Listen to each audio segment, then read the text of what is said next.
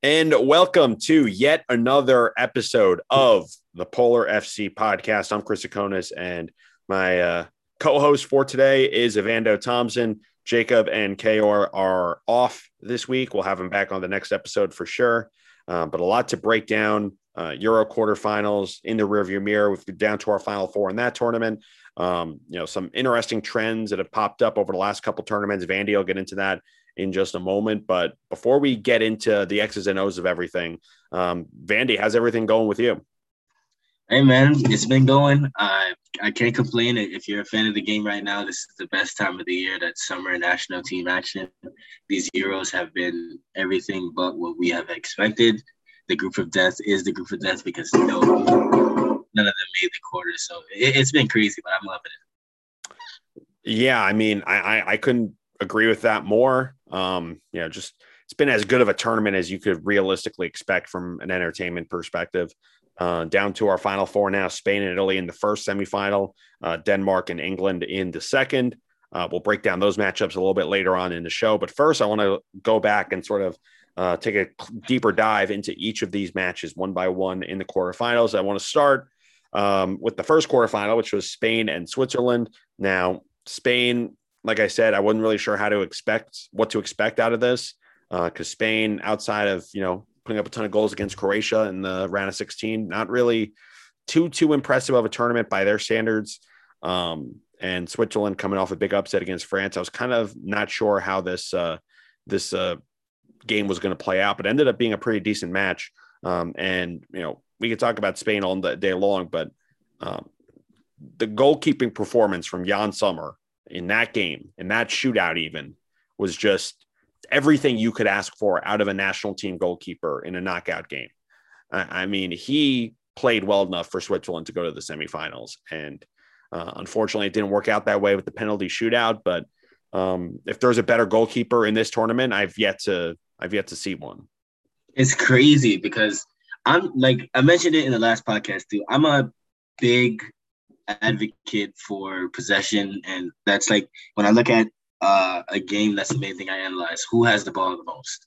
And Spain had 73% possession in that match, and they had 10 shots on goal, and they only scored one goal. Sommer has been amazing, and he's been another one of those Bundesliga players who, if you're on the Twitter threads and the Reddit forums, you'll see people say this is exactly why the Bundesliga is the best league in the world.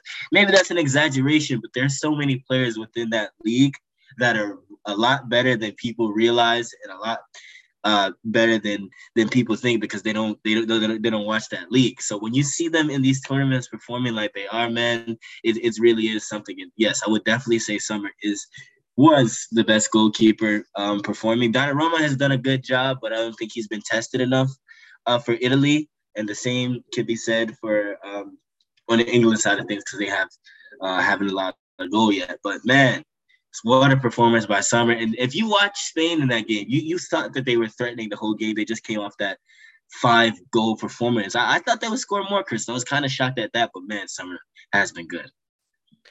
I don't know if you follow the expected goals Twitter account, but they've got the whole Spain and Hove Albion meme going because they wouldn't capitalize on their expected goals. I don't think this was a case of that. I think it was just Jan Sommer playing out of his mind.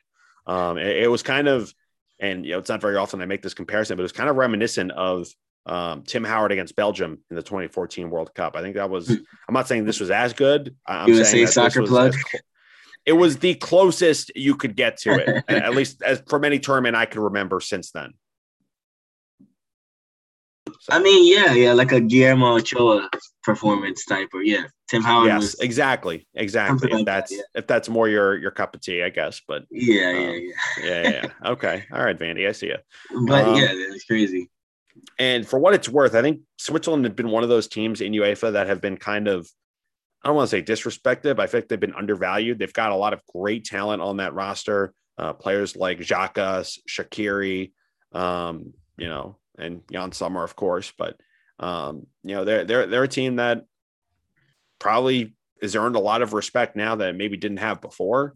And as you get into Nations League, World Cup qualifying, all that, it's going to be interesting to see how they build off of that momentum. I'll definitely be interested to see what they can bring going forward as a national team. what do you think if you gave an over-under to the amount of shots that Spain had in that game? Would it be over 15 or under 15? Total shots or shots on goal? Total shots. I'm going to say over 15. Over 20 or under 20? Under 20. They had 28 shots, Chris. 28. So there's no way that if you're Spain, you come out of that game with one goal. There's no way. So it's just like that. Hats off to Switzerland, man. And I think a trend that I've been noticing is like when there's a skill gap between the players, like Portugal's a good team, but Ronaldo is way better than the rest of the team. When there's not that big of a skill gap, like a Denmark, like a Ukraine, like a Switzerland, when the players are around the same skill level, the camaraderie is there, the teamwork is better, and you can see them playing as a group and not as individuals. And that's what's led some of these countries to where they got to. Yeah, and I will say this, and as much as we talk about how good of a goalkeeper Jan Sommer is and the performance he had in that game and really across the whole tournament, Spain's going to have to be a bit more clinical with their opportunities between now or not between now, when they play Italy in that semifinal on Tuesday, because the Italians are known for a very organized back line, some very, very good defending. And they don't take a lot of opportunities to really find the ball. They're very clinical with their opportunities when they do go forward. Exactly. They're very much a traditional Italian team in that regard. So they're going to be a very, very tough matchup for Spain. And I don't care who's in net. If you have 28 shots, you better be coming away with more than one goal. You have to. That's all I'm going to say about that. I think you're right on the money there, Vandy. But with that, we're going to go to our second quarterfinal of the first day, and that's going to be Italy and Belgium. Italians coming away with a 2-1 victory in this match. And, I don't know how you can make the argument. I talk about how it's coming home and all that all the time, but I don't know how you can make the argument at this point that Italy is not the best team remaining in this tournament. Just everything they do. Like their defense is so well organized. Everyone knows their position. Everyone knows where they're supposed to. You'll very rarely get a lapse in concentration in the back line for the Italians. And then just on the offensive side, they've just done a much better job of taking their opportunities. I think Immobile's had himself a pretty solid tournament. Yeah. We've seen some real bangers of goals from them all throughout this tournament. So I think that if I'm a national team manager at this stage of the tournament, I want nothing to do with the Italians.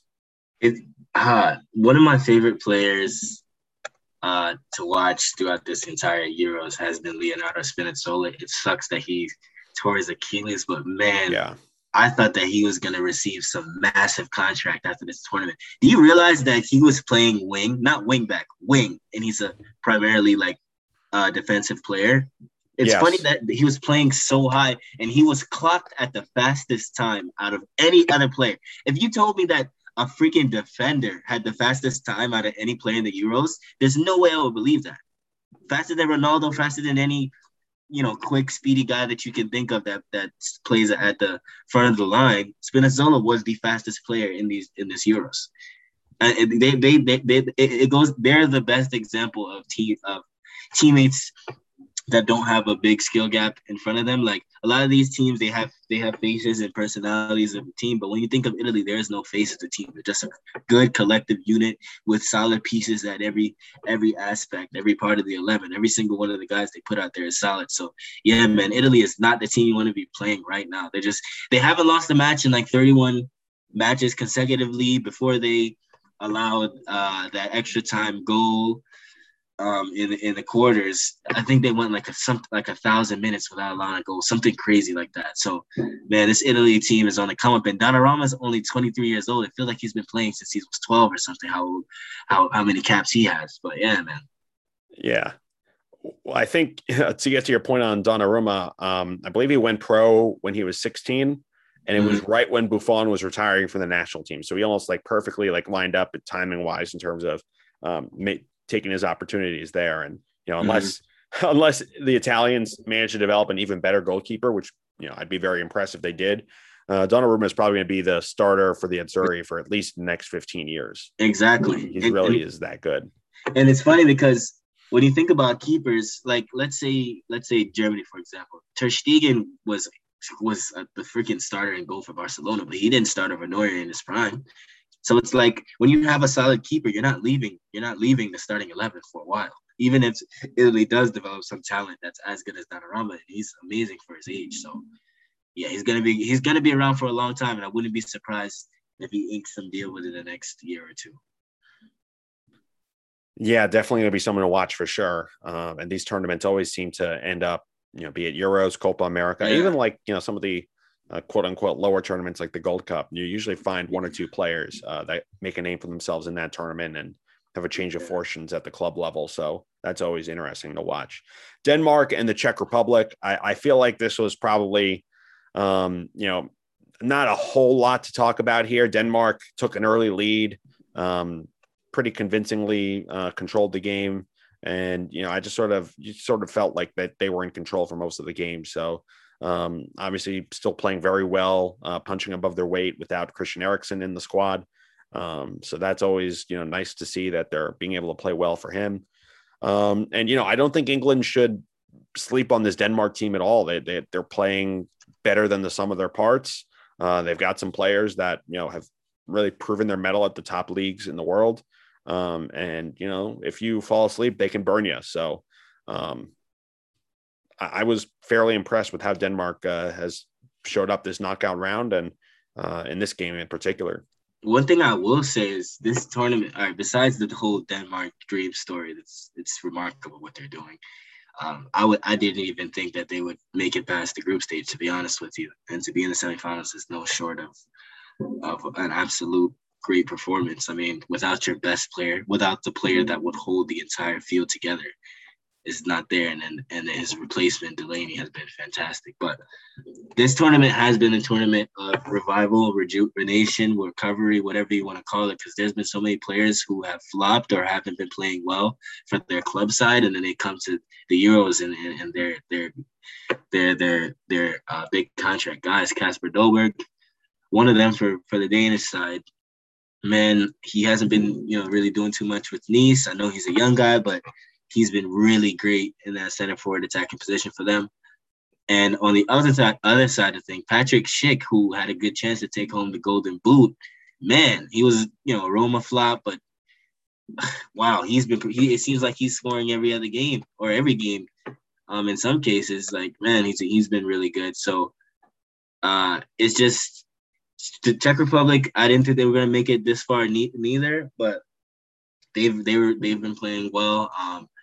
England does have their hands full if they underestimate this Danish team, because they've shown their resilience, they've shown their camaraderie, they've shown their ability to just grind games out. I mean, England, I've always said this, and I think that's why that they fell short in previous years. It just seems like whenever the expectations are too high or whenever they are on the right path, they just flop. I don't know if it's an English thing or something, but you cannot underestimate this Danish team. They're here for a reason.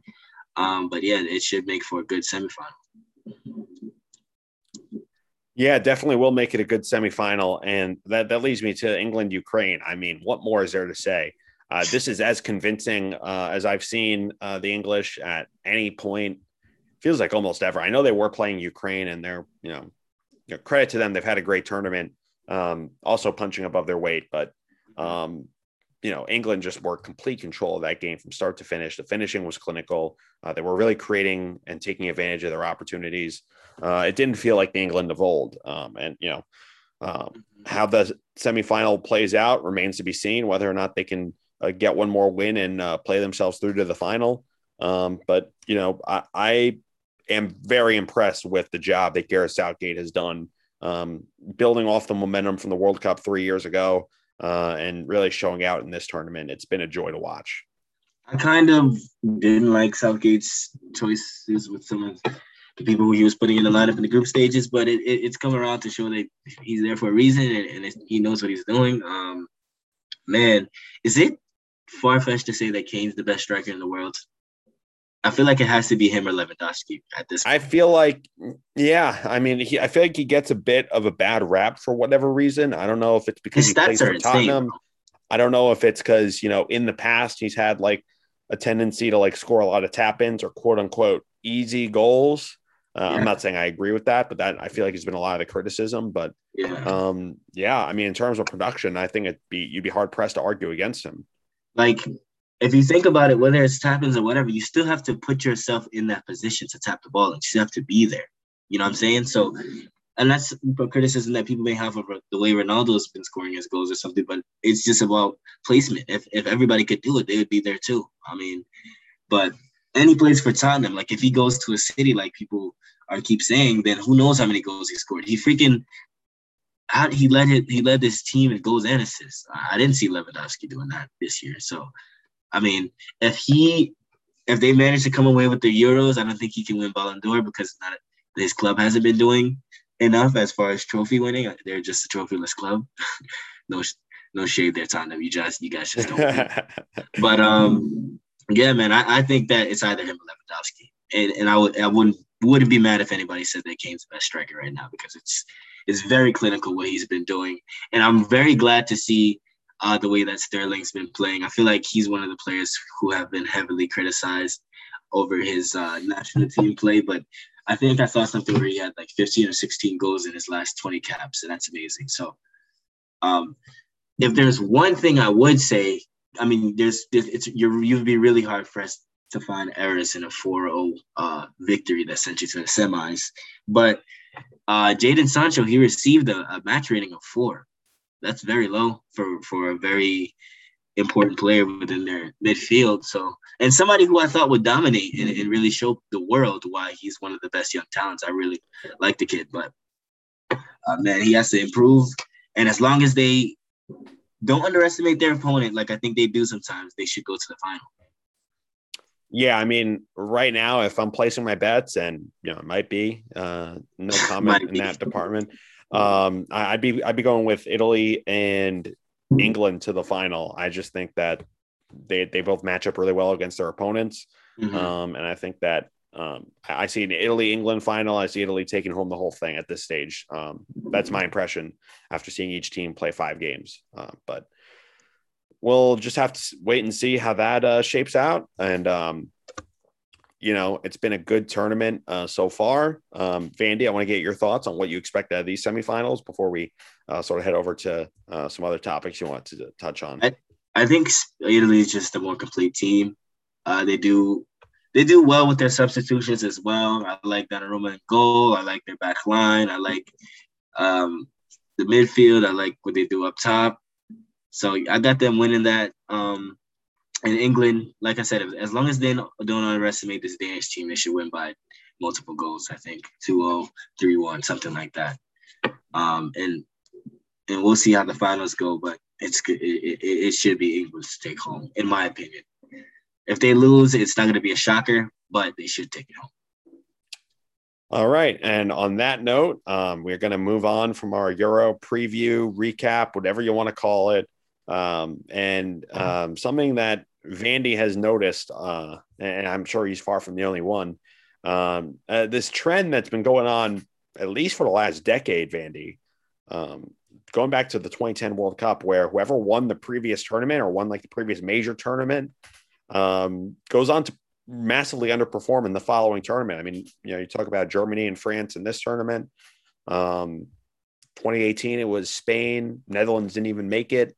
I'm blanking on some of the others. Maybe you can walk us through it a bit more in depth.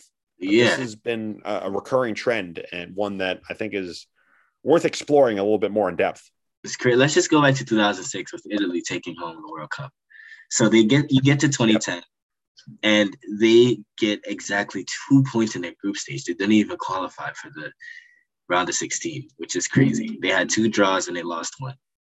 And then you go to 2010, obviously everybody remembers that Spain-Netherlands opening game where Arjen Robben was doing the bib thing to the camera and kissing the camera, and the Flying Dutchman header for Robin van Persie. What a great game. I love that game, love the announcer. I remember it like it was yesterday. Spain got absolutely demolished in no, that was 2014, sorry. They won in 2010, and then it came back in 2014 and got demolished. And then you had Germany, who beat Argentina in a crazy game, Super Mario Götze. come back in 2018, and you have Chucky Lozano ending them. And then South Korea, I don't know if I can't remember the result of that game, but they gave them a run for their money. I think Germany's Tony Kroos goal inside of the 18 was amazing, but still that goal was just to freaking get them some points. So they were struggling, and then you go to France, who won in 2018 in Russia. Amazing win. They get here. They didn't underperform, but the fact that they're not still left in the tournament is a slight downturn from a team who, in many people's eyes, were going to repeat. If it wasn't for a Belgium win, a lot of people were saying that France would take it home. So that was a shocker.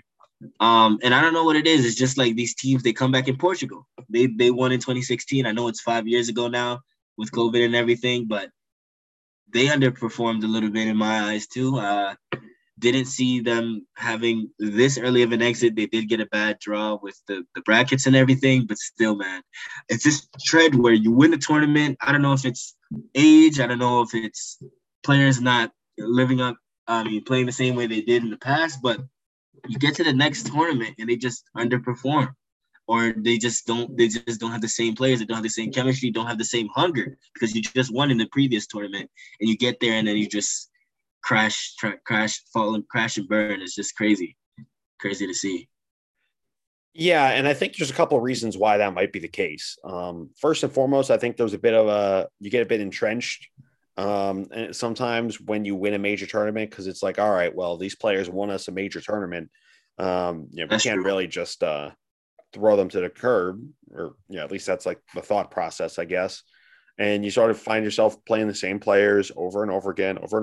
And then, younger players don't really get as much of an opportunity to prove themselves. And the older players, oftentimes 4 years after they win a major tournament, they're not quite the same players that they are. Now, that's not always the case. France is still a pretty young team by international standards. They've got a bit of a window with the current group they have. But I feel like that was definitely the case with, you could say Germany. If you want to talk about Croatia, even though they were kind of an underdog in 2018, they had a lot of the same players 3 years later, even though a lot of them were on the wrong side of 30. Italy definitely in 2010, France much the same. A lot of cases where, the countries just stuck with the old guard too long, and there was never really that transition. So I think that's one aspect of it. It can also come down to holding on to the same manager for too long. There's a reason why international managers, even the ones that win World Cups, typically don't stay around for more than 4 or 5 years at a given country. Like Vicente Del Bosque won 3 major tournaments with Spain, 2 Euros and a World Cup. After 2014, he was out. And, at the time, it was the right move because Spain needed fresh blood. And you see the only exception to that rule really was Jurgen Löw, who had a much longer run of success with Germany than than people probably expected. And even him, 15 years on, Germany have underperformed massively in their last 2 tournaments, more so the World Cup than the Euros, but still. So it's sort of just, I think it's a case of the old guard hanging on a bit too long a lot of times. Could be a coaching, players, whatever. And things just get a bit stale. I guess maybe you lose a bit of that edge. I don't know. I feel like the reasons sort of vary for each team, and we'll just have to wait and see whether that continues and whether it'll still be coming home in 18 months time with England. We'll have to just wait and see in that regard. It really is funny because Italy is in that same case. The change of the guard, you get a new generation of a new wave of players. I remember Italy was one of those giants that constantly were at the top of these tournaments, and I feel like for like 10 years they fell off the face of their earth. Nobody was really talking about them on a national level, and now they're back again. So maybe Germany has to go through that stage. You lost a great generation of players. No more Özil. Kroos announced the other day that he's quitting. Probably there's no more Neuer and some other players that I may be missing out on. So you just see that maybe it's one of those things where you have a generation of great players like Belgium. Their hourglass is running out. That golden generation that people talked about so heavily, Hazard, Lukaku, De Bruyne, and they ran out of their chance. I feel like it's unfortunate because De Bruyne was playing with a torn ligament in his freaking ankle. But man, sometimes when you don't get the job done, or you do get the job done that one time, it's hard to continue that mode. And that may be what you're alluding to, Chris.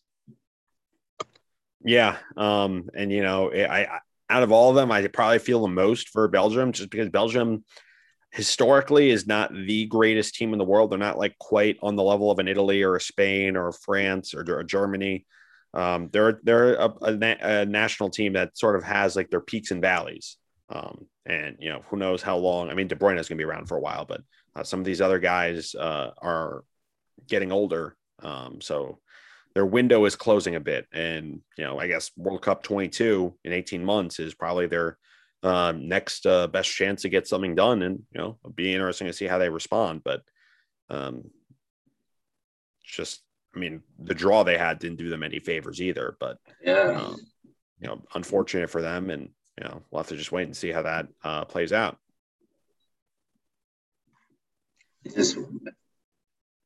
Yeah. So looks like that's going to do it for this shortened episode of Polar FC. We'll have all the usual suspects back here next week. You can follow us at Polar FC Pod on Twitter. We're going to have some fun content going out there. And we'll keep you posted. Maybe we do some live reaction stuff after the semifinals. We'll hash that out in our group chat, and we'll keep you guys posted on social media. So thanks for listening. We'll check in with you guys next time.